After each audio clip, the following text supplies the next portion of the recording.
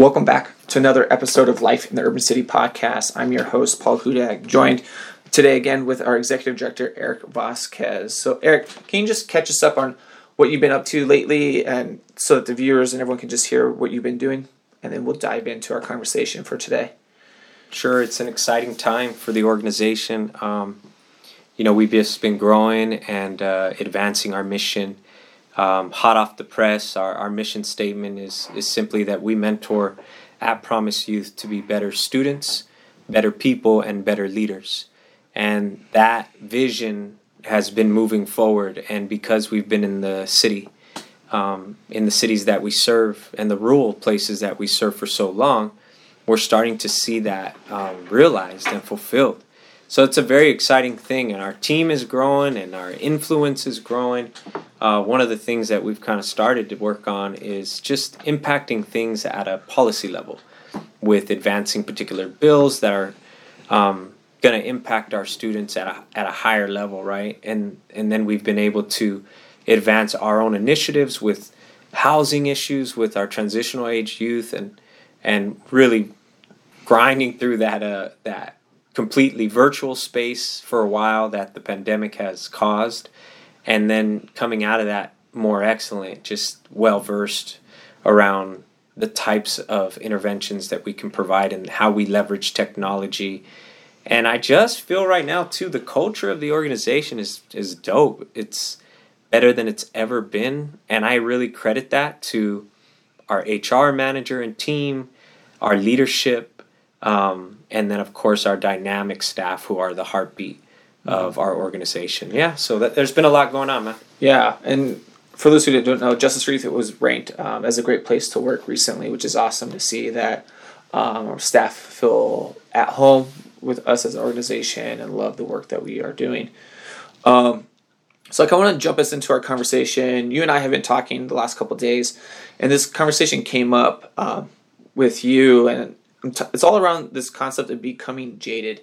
I know a lot of times, because we're in the work, we're in the trenches dealing so much with the trauma of the youth, and then on the outside, people just want to come and then leave, and it's hard at times to not feel jaded towards people. And I kind of want you to just share what we were discussing the other day, and we'll go from there.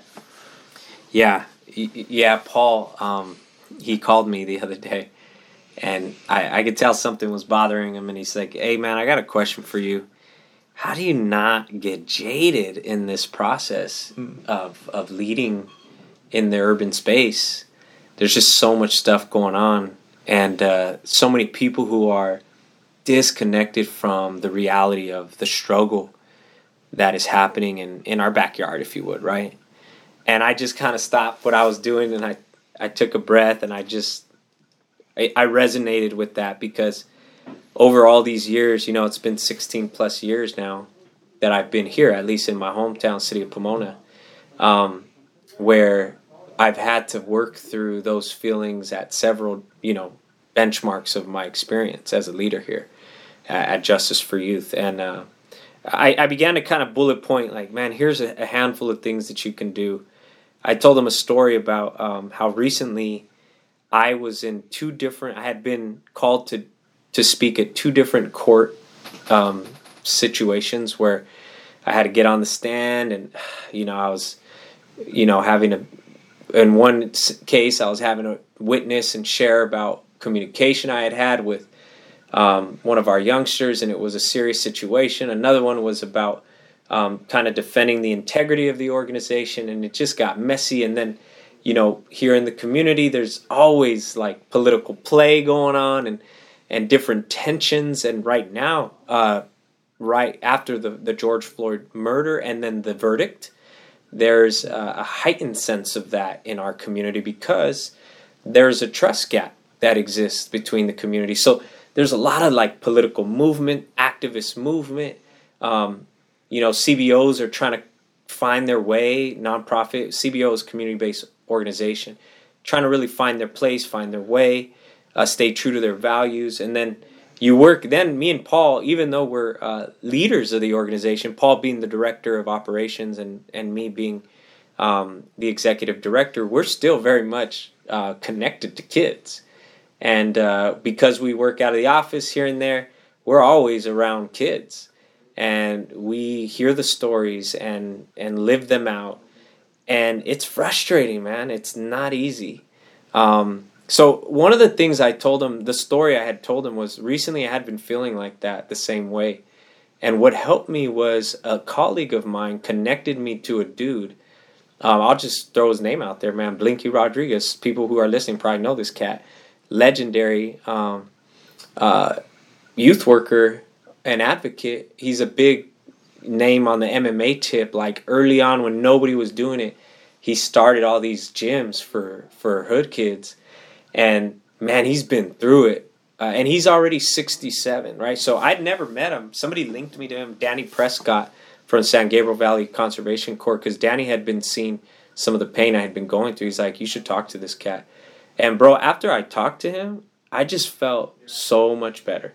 And I told Paul, like, dude, you got to connect with somebody who's gone through the fire and who will know your struggle intimately and help like walk you through it, right? And kind of lift you up and give you perspective. And then another thing I was telling him was to kind of slow down and reconnect our hearts to the students and their stories and their faces and never lose touch or sight of the suffering and the pain that is happening, which causes us to pick up our weapon and fight the fight, if you would, right? Like, we can't forget, you know, in the busyness of our lives and world, why we're even in this. And I told him, you know, there's this, you know, I'm a person of faith, so there's this theological framework from some cat, and Frost is the author, and he calls it Bells.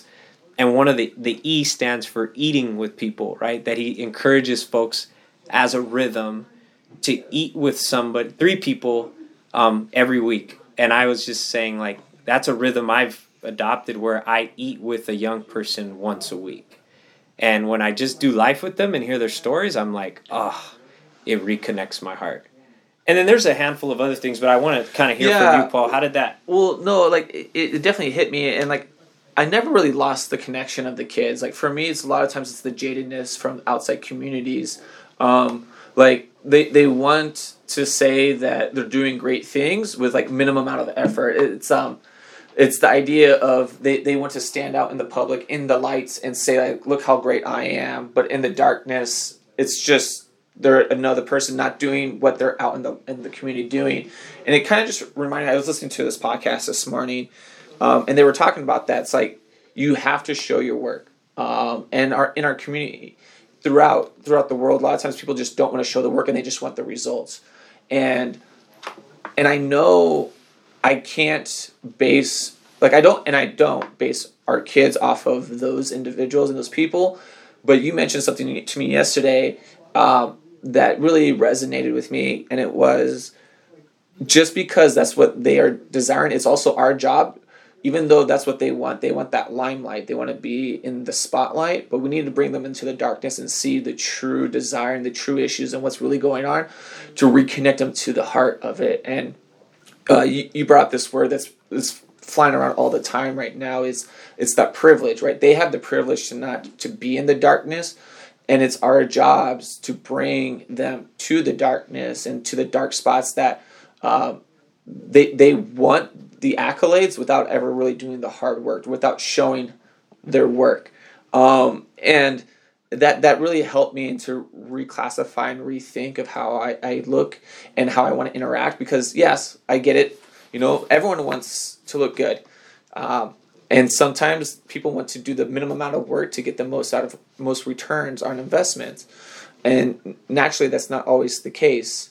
And us as youth workers, a lot of times we're the mediator. We're the in-between from those people who want that and those who don't have. And we need to connect them and bring them together in unison and allow them to see each other, because exposure is important, right? I want my kids to be exposed to these people so that they could see what they could become. That promise that is instilled in them, that they could reach these high feats that they never thought were possible. But it's also bringing that challenge of, for those who just want to be in, like tippy toes in, putting their feet just in the water, you know what? I got to walk with them. I got to be with them. I got to teach them how to swim in the deep end and work with the kids and get to understand. And that really helped. I know it's a battle daily to just think about, because it's easy to just be carried away by my emotions. Like, oh man, bump this food. Like, he just wants this because it makes him look good. Yeah. And so it's that constant battle that I'm dealing with. Yeah, I think something else that kind of comes to mind when we're talking about all this is like, I mean, let's just use your story as an example. We were just talking about this. Like, you started as a volunteer here at the organization, and then you moved to a program supervisor because I saw, you know, the gifts and the skill set you had. And then from that, you moved to director of operations, and now you're managing the entire organization. You have, at this point, I think you're at closer to about 90 direct report. Like, not directly to you, but you manage managers who are overseeing folks. And I'm saying all that to say, those nonprofit leaders in the community that are listening to this, in time, over the years, your positions will advance and grow and change. And what matters most is to remember that we will have eventually a seat at the table if we're consistent and integral and we move out of our values. And we, as Paul's referring to, we will also have influence. We'll be in a place of influence. And if we allow ourselves to get jaded, it will distort that influence and that position. And we can easily succumb to that, you know, greater negative culture, if you would, that blinds us from the true issues that are happening in our community that we've actually been tasked to tackle and to impact. So I just want to share that, you know, just know that there was this one stage where I was just seen as a young, dumb, you know, cat that didn't know what he was doing, and, you know, nobody listened to me, and I was saying the same things, you know, 16 years ago, bro.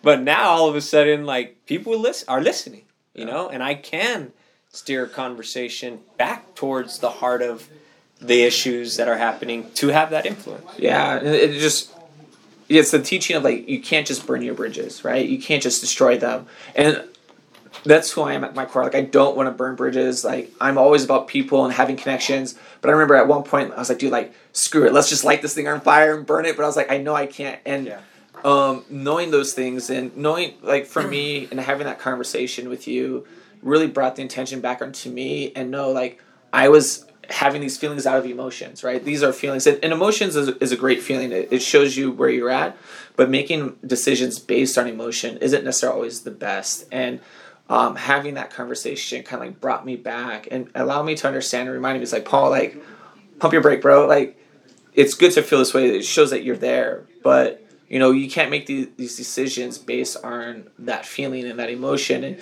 because, yes, like, it's going to eliminate the situation, but the long-term effect and the negative effect it would have, not just on me, but on the community that we serve, would be great. And that's ultimately not in something that I want to do. Yeah, and last thing I'll say on this topic is that when you become jaded, you begin to silo.